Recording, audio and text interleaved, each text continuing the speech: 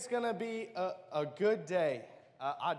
My birth, nothing along those lines, but man, I'm telling you, today's going to be a good day, and I hope that you've come expectant. I hope that you come here ready to receive something from God. I think that the worst thing we can do is be a people that comes to church every weekend and not expect something from God. Man, I think that every weekend we need to come ready and willing for God to do something on the inside of us so that when we leave, we're this much closer to who God wants us to be. Man, I think that every weekend, every day, you ought to be doing something that brings you this much closer to who God wants you to be. Can we be a church? Can we be a people in Washington State, in Tri-Cities, that every day we do something, one thing, anything that brings you this much closer to who God has called you to be? Can we do that? Come on. I think that's what we ought to be doing. And if you don't know who I am, my name's TJ. I'm the best son out of the three. Man, Pastor Tom and Shelby, they wish that they could be here, but they are, just enjoying their life right now. They're having the time of their life in Tulsa with Evan and Courtney. They just had their baby, little Kinsley May, and she's so cute, which is a gift from God because she came from Evan. Man. The dude's got stuff up his sleeve. You would have never expected a cute baby. But yeah, she's so cute, man. They wish that they could be here. Dad calls us almost every day, whether he's here or out of town or whatever it is, and he just tells us about what's going on. And being his son for, now today, 26 years, you can tell that, man, he misses this place, that he misses you guys. He wishes he could be here. When he's gone for too long, the people around him become unsafe when he's not here, because he needs to be here. So just be praying for Tulsa. Be praying that he doesn't do too much damage over there. But man, we're just going to dive in. I'm excited to communicate to you today kind of what God has been showing me in our lives just the past few months. And I'm going to read to you from a passage in 2 Samuel, and my dad showed me, this verse. I didn't, stumble across it, but he showed me this verse, and the night that he showed it to me, it just became, it's my life verse. That's the one that I grabbed onto, and I read it every day, and I memorized it. And anytime we go through anything, small or big, whether I don't have the $1.08 that it takes, to buy a large soda from McDonald's, or to, the things that we actually need in our life. This is the verse that, I'm quoting it every day, and it's 2 Samuel in chapter 7. If you want to turn to it, go ahead, and this will be up on the screens, but it says, "And now, Master God, being the good God that you are, speaking sure words as you do, and having just said this wonderful thing to me, please, just one more thing, and bless my family. Keep your eye on them always. You've already as much as said that you would. Master God, oh, may your blessing be on my family permanently." What a scripture that is. And as soon as my dad showed me this, it did something on the inside of me. And I love the first part, and it says, "And now, Master God." It gets me thinking, how many times have we ever needed God right now? Right? Am I the only person in the room who's been in a situation or in a specific time in life where I've needed God right now? I didn't need him yesterday. I don't need him 10 minutes from now. I don't need him tomorrow. I need him right now. Is there anybody else? I remember there's a time I was in ninth grade, and I was hanging out with my friends. And it was past my bedtime, and there was no parental supervision, and we may have been drinking beverages that were illegal for us at that age. And I remember I'm having a good time. I'm not saved.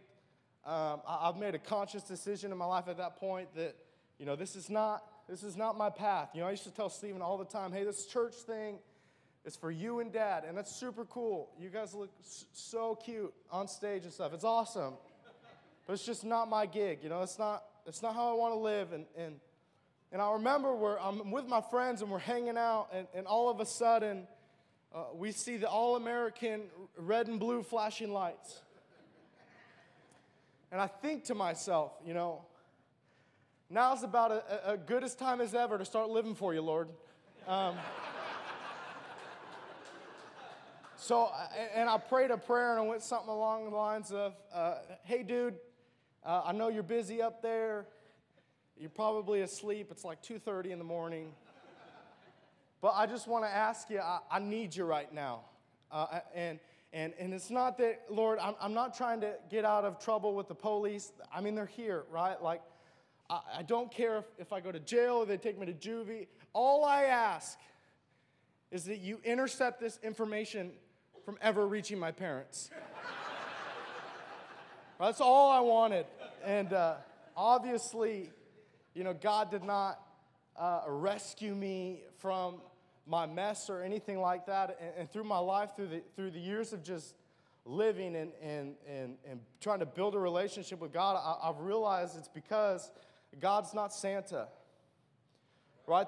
That God is not a vending machine for us to take advantage of anytime that we want to. That man, God is something better than that. That God has more for us. And I think a lot of the times that, you know, we kind of go through life and we think that, hey, maybe if we go to church when it's convenient and we can come, you know, once a week during the month and we can ask God for things that we need and we can pray these super specific prayers and then all of a sudden God's going to grant it to us. And if he doesn't, it's because he's testing us, right? It's because he's putting us through trials. He's trying to show us something. And I think the reality is that God's not our vending machine. We don't get to just do that because you got to change your perspective when you look at God. That he's not just God, right? There's a difference between looking at God as God and looking at God as master. It says, and now, master God. See, David knew that God was his master. He knew that when he looked at God, that when you look at God as master, there's a certain set of responsibility that sets on your shoulders. You don't just get to ask for things and then turn around and expect it to be there. Like when you're a servant, the reality is you end up doing things that you don't want to do.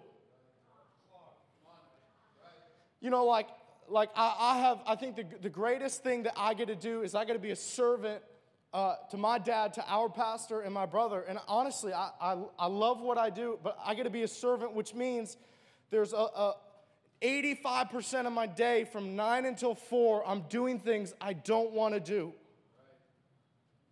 because I'm serving. And I know that that's my calling. And when you become a servant, hopefully, you know, you try to reach the level of son, right? Because that's what we do here. We want to see the lost saved. You know, we want to encourage the saved to serve. We want to elevate the servants to sonship, because when you're a sonship, you're not just doing things you don't want to do, but you're doing things that are already expected of you before it's even been asked. And I think you got to change your eyes. You got to change your perspective on how you look at God. That man, God's your master. He's not a genie in a bottle. That God's your master. And we got to change our eyes and elevate our sight on this. And you know, the cool part is when you begin to look at God as your master, you begin to align yourself with God's timing. And I don't know if you've ever felt like you're going through life and it's almost like every decision you make, it's just off.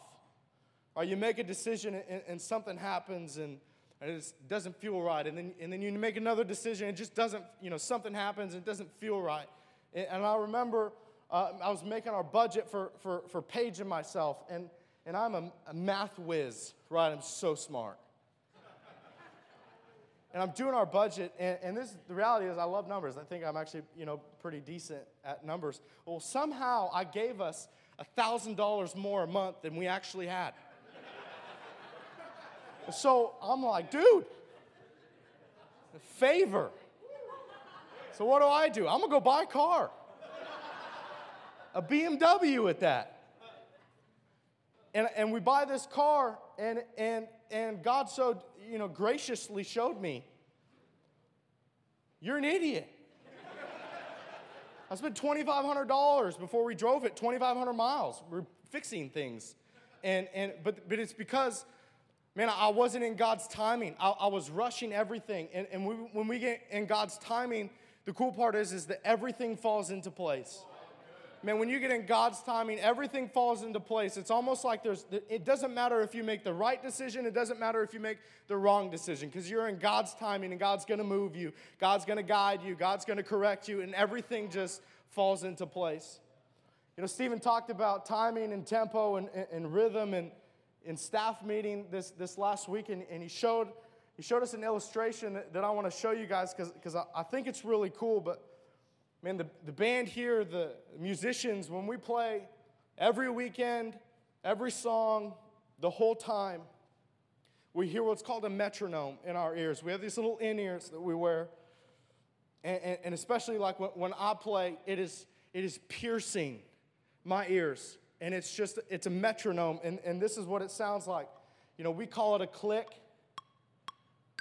This is what we hear. All song, every song, the whole time.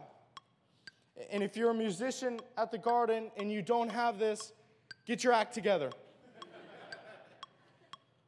Because why do we have this? Because it never speeds up and it never slows down.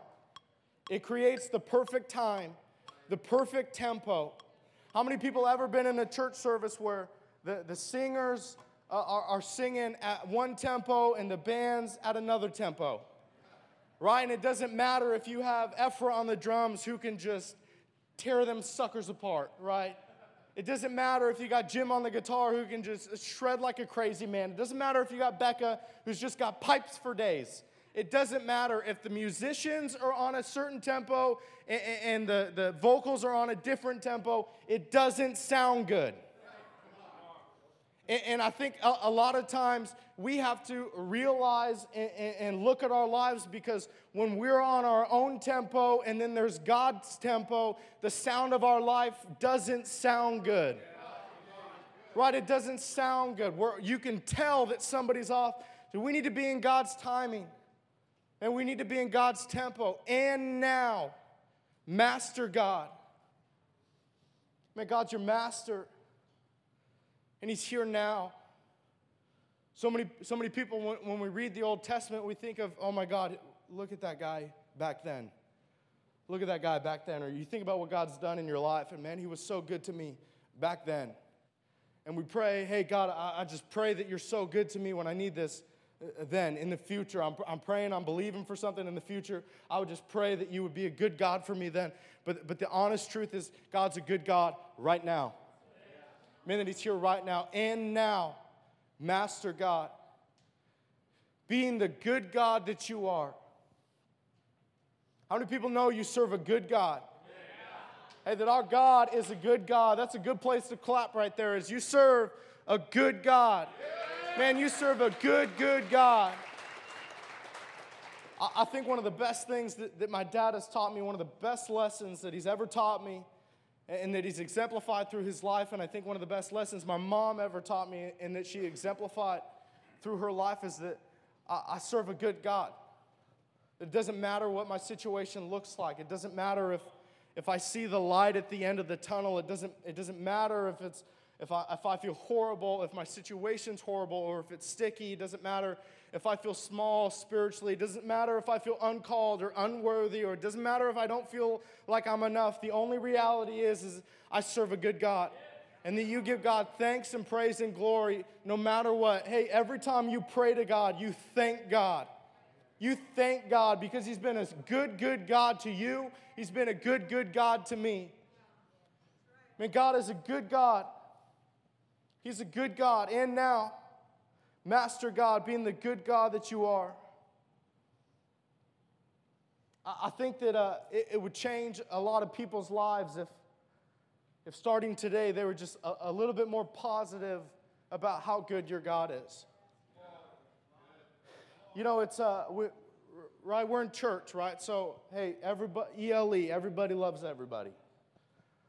Right? Like, hey, I love you as you come to our church. Even if you don't decide not to, I still love you.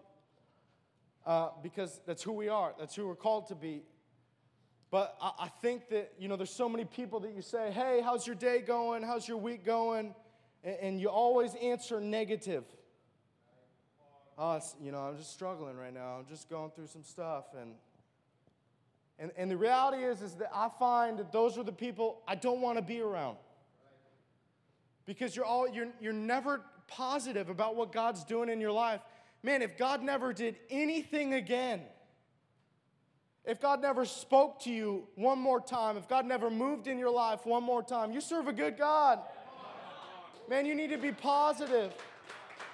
They do these science experiments, and I don't know if you've seen them, but there's two plants, and they're both in these enclosed glass vases, and they both have speakers running into the vase, and one plant has a positive statements being spoken to it, and the other plant has negative statements. And they get the same light, they get the same nutrition, they get the same water. And the one with negative statement dies. It's biblical, but it's science. Man, every time you open your mouth, you should be thanking God. Stop being so negative about you. It doesn't matter what it looks like. It doesn't matter how you feel. Well, we live by faith, not by feelings. Come on, you serve a good God. And now, Master God, being the good God that you are, just one more thing. If you're taking notes, I think you should write this down. This is the one thing that I would star and circle and underline and make real bold, is that God is not surprised by our just one more thing. That our one more thing doesn't stress God out. Right? When we say, hey, thank you for everything that you've done, but one more thing, he doesn't say, good Lord, could they just stop asking? That's not our God. Man, God wants to show up and show off in your life. God wants to show off in your life. Ephesians 3:20. Now him who is able to do exceedingly and abundantly anything that you can ask or imagine. God, and you can take anything that you think, want, hope, ask, imagine, anything, God wants to exceed it. He's like the guy that one-ups you on everything. You know how many people know that guy? It's like, hey, my truck has 400 horsepower. And he goes, yeah, well, mine's got 800. It's like, man, our family did so good this year. We made $100,000. Yeah, well, I made $200,000. I feel like that's God's attitude, just without the arrogance. Right? That anytime you say, hey, man, God, this is what I'm believing for, and it's so big, and this is what I'm hoping for, he's going, I can do better than that. I can give you better than that. He wants to exceed anything you can ask, think, or imagine, because he's here now, and he's our master, and he's being the good God that he is, and he's not afraid of your one more thing. Man, just one more thing. Speaking sure words that you do. Having just said these wonderful things to me, bless my family. Keep your eyes on them always. You've already said that you would. Bless my family permanently. I love this part because the Bible says that Moses found favor in the eyes of God. And I think that from now on, if you don't, that from now on you need to be doing everything that you can to find favor in the eyes of God.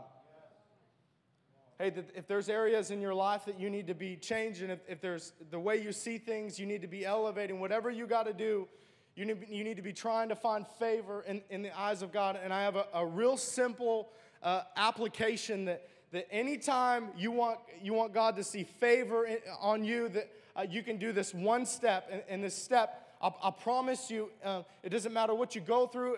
It being simple does not mean that it's easy, and sometimes it comes with complications, and it doesn't mean that it's not complex. But there's one step that you can take that every time God looks at you, he sees favor. That God will always keep his eyes on you if you do this one thing. Never take your eyes off God. Never take your eyes off God. A few months ago, me and Paige were trying to have another baby number 2. And I remember telling everybody everywhere that I was only having one kid. I'm only having one kid. And then I saw how just self-centered Annie was, and I didn't like it. And she began to sound real similar to her mom, and I said, this is not going to work. So among other reasons, we want to have another kid, man. We want to grow our family, and so we start trying, and a few months go by, and we begin to kind of become disappointed and disheartened because we've been trying for, 2 months, and it's not working, and it begins, you feel silly in the middle of your feelings, right? Because it takes years for some people, to have kids and to go through that, but we were believing God and we were praying, and it's just, it didn't make sense because the first one was like, I'm a quick learner. It just happened. Right? I remember going to our doctor's appointment. Our doctor's like, hey, you're 6 weeks and 5 days along. Congratulations, And I'm like, hey, 6 weeks and 5 days ago, I was in a hotel room in Mexico. Like the day after we got married or something like that. So why is this not working,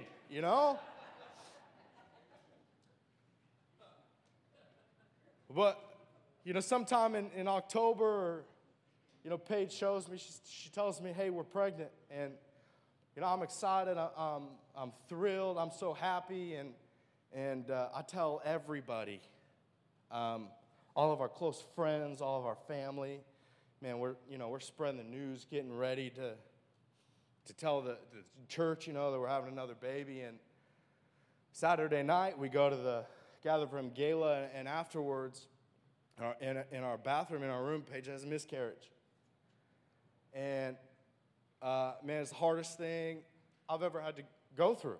I think collectively, man, that's rough, and the reasoning for, the miscarriage is common. It happens to a lot of people, but the way that we felt and the emotions we had weren't common.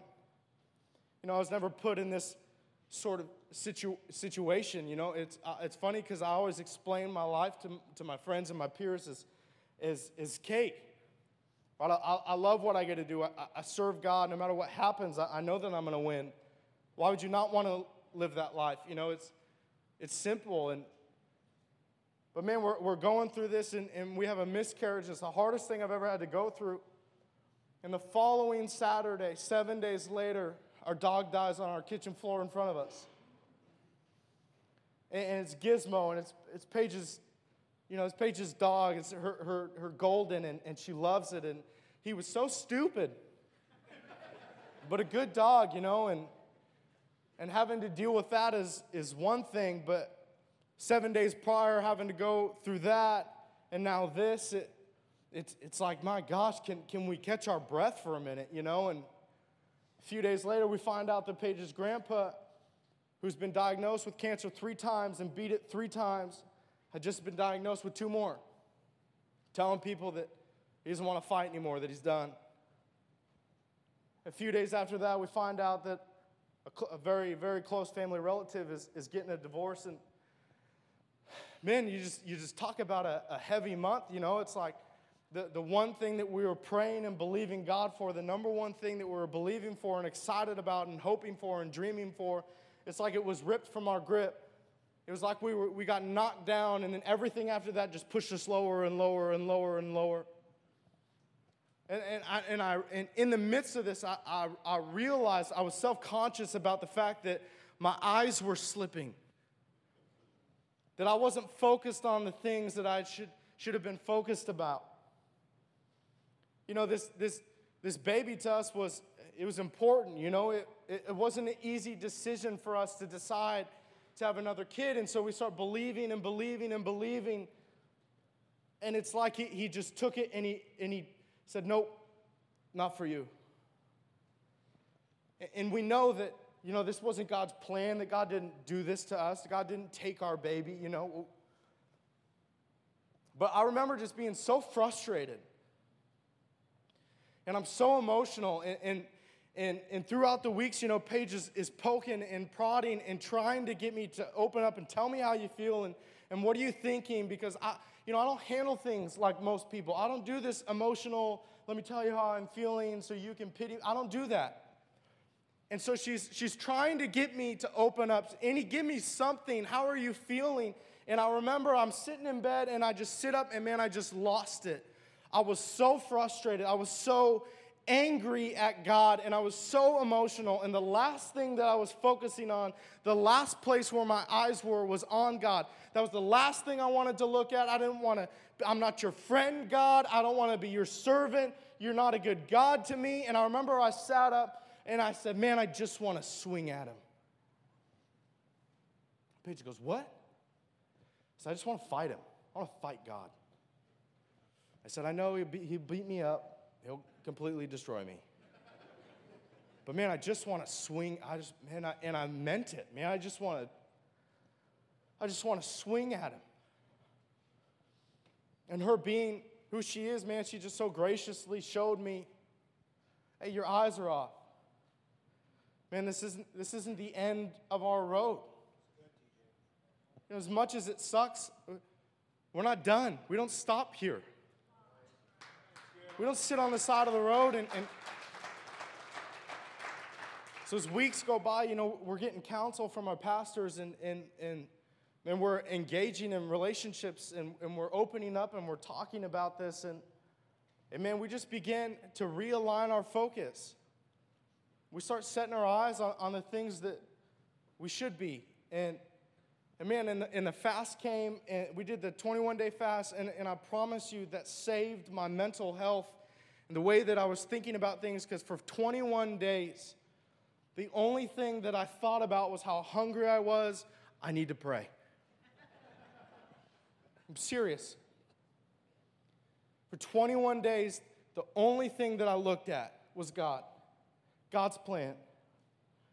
Man, God, I know that you have a purpose. I know that you have a promise. You've already said it.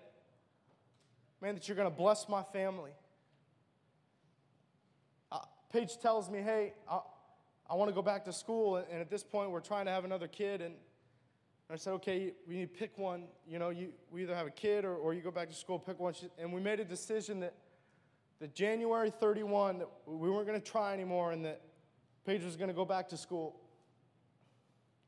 And I remember February 1st. It's the day that, we're not going to try anymore. It's disappointing. It's not that we lost hope. It's not that, we didn't want it, but we knew that God had a plan. And so we knew that God acknowledged our decision. And so February 1st, we stopped trying. We're getting Paige ready to go back to school. And February 1st was a Saturday night, and Stephen preached a message about prayer. And it was the 5 or 6 verses before this one. How are you praying? Do you have courage when you pray? Are you praying legitimate prayers? Or are you praying these prayers that God kind of just wants to be like, come on, man, give me something. What kind of prayers are you praying? And so we started praying big prayers, knowing that this wasn't the right timing, right? It's February 1st. In our eyes, we're done. And right after service, Dad shows me this verse. And now, Master God, being the good God that you are, having said all these sure words to me, God has always spoken the truth to me. Having just said these wonderful things, man, one more thing. Bless my family. Keep your eyes on us, God. Bless us permanently. And I took that verse and I showed it to Paige. And every day we ran with it. That's our verse. And I remember 6 days later, on February 6th, I'm at the church and I'm working, and I'm here with Mom and Dad. And it was so cool because Paige got to walk in and show me a little pea stick that we have baby number 2 on the way.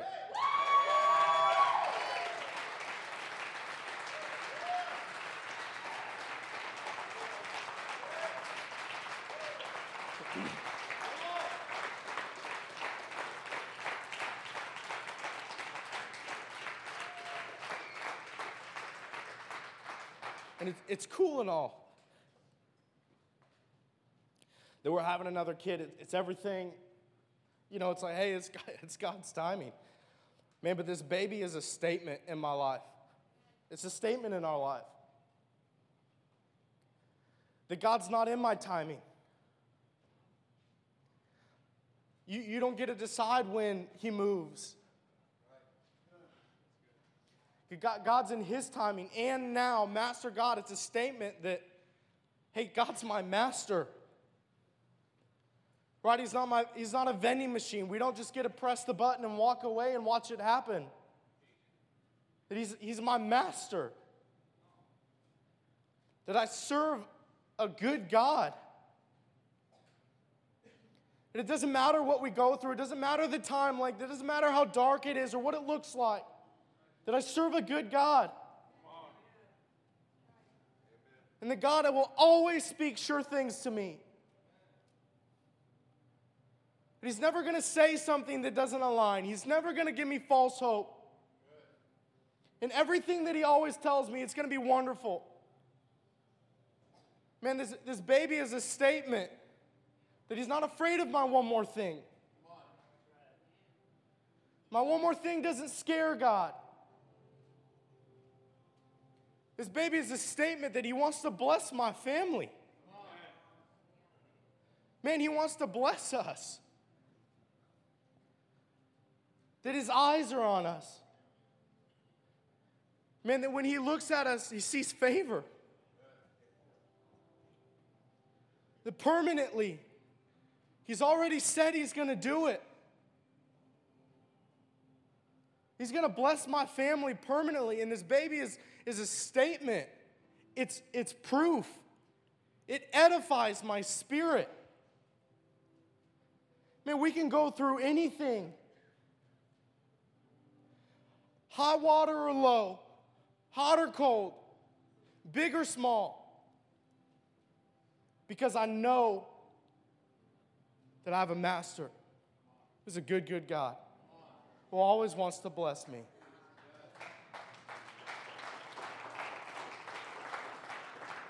Pastor's been preaching the last couple weeks.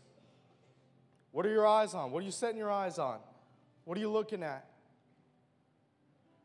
And it's funny because, he starts preaching about it, and you think about how, I always think about, hey, moving forward, how can I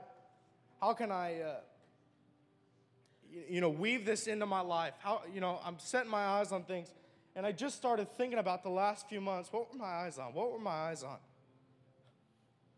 And it was all on me. What I wanted, what I was praying for, what I was believing for.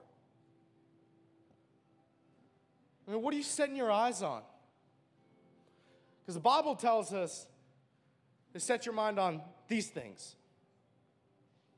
Set your mind on things above, good things, pure things, God things, Holy Spirit things, fruitful things. I would encourage you to ask a question to yourself, a real question. What are you looking at? Are you looking at what God says, or are you looking at what you say? Are you looking at the words that he's written, or are you looking at the words coming out of your mouth? Are you seeing what he says about you, or are you seeing what you say about you? Because the reality is God doesn't see you as small. He doesn't see you as not enough. He doesn't see you as broken. He doesn't see you as lacking. He doesn't see you as insufficient. He doesn't see you as broke. He doesn't see you as sick. That's not how he sees you. The Bible says that we don't find our sufficiency in us, that our sufficiency comes from God. Man, it's awesome that we've been talking about relationships in the youth group, and it's cool because anytime I preach to middle schoolers, they're crazy. Your attention span's like 11 seconds, right? And it's so hard. But anytime I say things, I get to go back through it and think, hey, how can I do this better? And we're talking about relationships, and I said something on a whim that I went back on, and I meant, man, you don't just say that, live that. And I gave them 2 points, and I said, hey, the relationships will define your end game. That the relationships are so important in your life that when you get to your end result, when you get to your destiny, it'll be a product of the people that you surrounded yourself with. Good or bad, it's your choice. But I gave the second point that God is the only relationship that will sustain you. Man, we got to set our eyes on the things that God has said, because that's the only one that's going to sustain me. God doesn't see us as broken. He doesn't see us as small. Because He knows that the product of what He created came from Him. That God sees you as doing great and mighty things. God sees you as being strong in the Lord. Man, He sees you as being restored. He sees you as being put back together as His masterpiece. He sees you as being more than enough. He sees you as being healed. He sees you as having more than enough. He sees you as being deserving. He sees you as being able. What are you looking at? What are you setting your eyes on? The rough part is people will leave this building today making a conscious decision to not change. My life's good, very inspiring, good story. But I just want to implore you that this is urgent. Or this isn't some whimsy choice you make, hey, that I can think about myself, how God sees me, or I don't. It's just, how do I feel? That it's not that simple. Man, people rely on you to see yourself how God does. People count on you. People are betting their money on you that you would see things the way God does. Your kids count on you to see things the way God does. Hey, our community counts on us to see things the way God does. The kids across the hall count on you to see things the way God does. Man, this is life or death. There is no middle ground. What are you setting your eyes on? What are you seeing? What does the situation look like to you right now? Does it look dark? Does it look like you don't know what you're doing?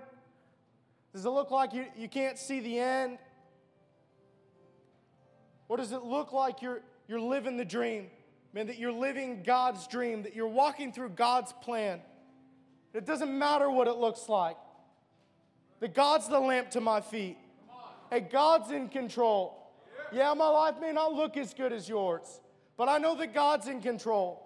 And I see things the way that God sees things. Man, we're going to pray a prayer, but there's people in this building that it's life or death whether you start seeing things differently. Man, it's life or death. Bless my family. Permanently. David knew what he was asking. He knew he needed God right then, right now. And this is the reality, is that God's here, right now. I mean, there's people in this room who maybe you've prayed this prayer of salvation. Maybe you've said, God, I'm going to change my ways.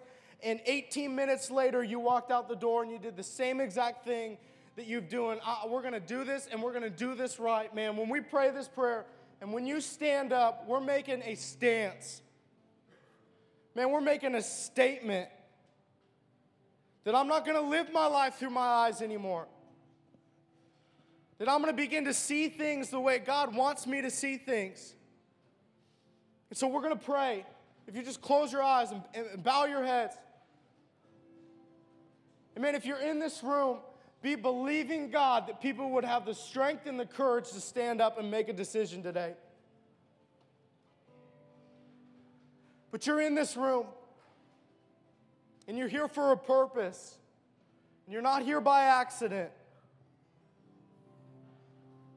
And I'm just going to ask you, man, if there's any part on the inside of you that thinks, I need to get my life right with God. If there's any part of you, I beg you, make a statement today.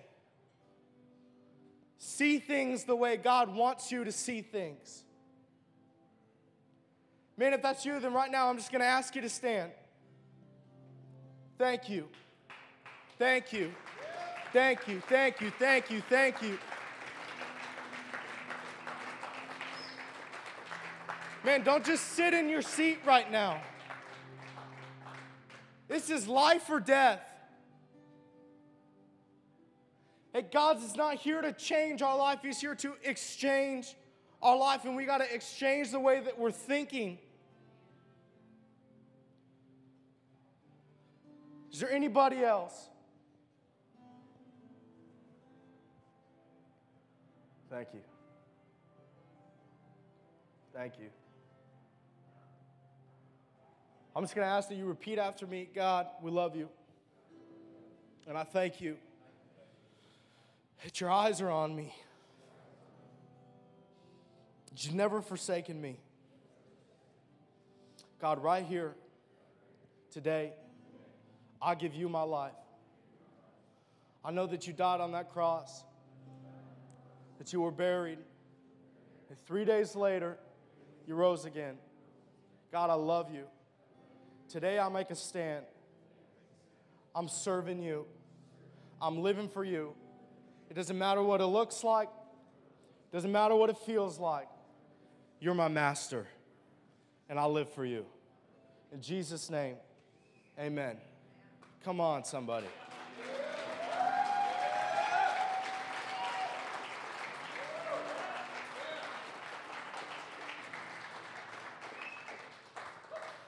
The best thing you'll ever do is make a decision.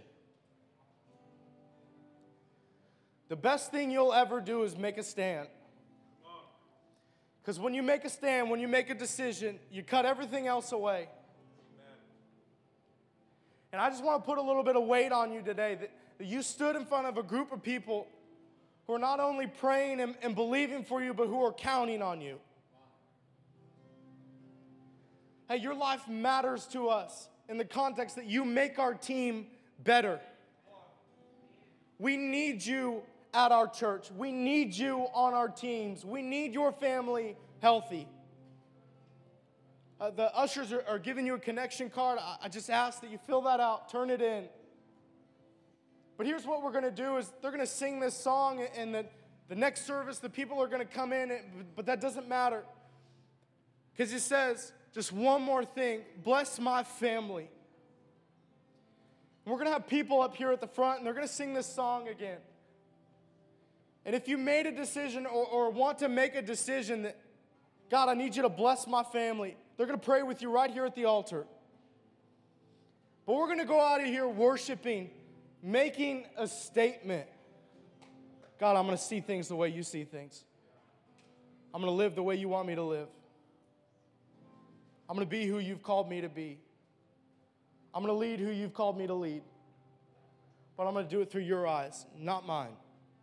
No more games. No more funny business.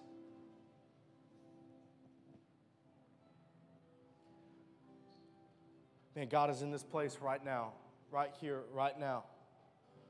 I'm just going to pray for you, and they're going to begin singing. And as I pray, I encourage you, you pray. You pray for people in this room. You pray for the people that took a stand today. That you build people up, that you edify people's spirits. I'm just going to pray, God, I thank you that you're a good, good God. Master God, we thank you that you've been a good God to us. God, I just pray that right now something on the inside is stirring. That nobody's going to leave the same way that they walked in. God, I just pray that on the inside something stir. It's like a fire, God, that there's a passion, a longing, a desire to be more like you, to see things the way you see them.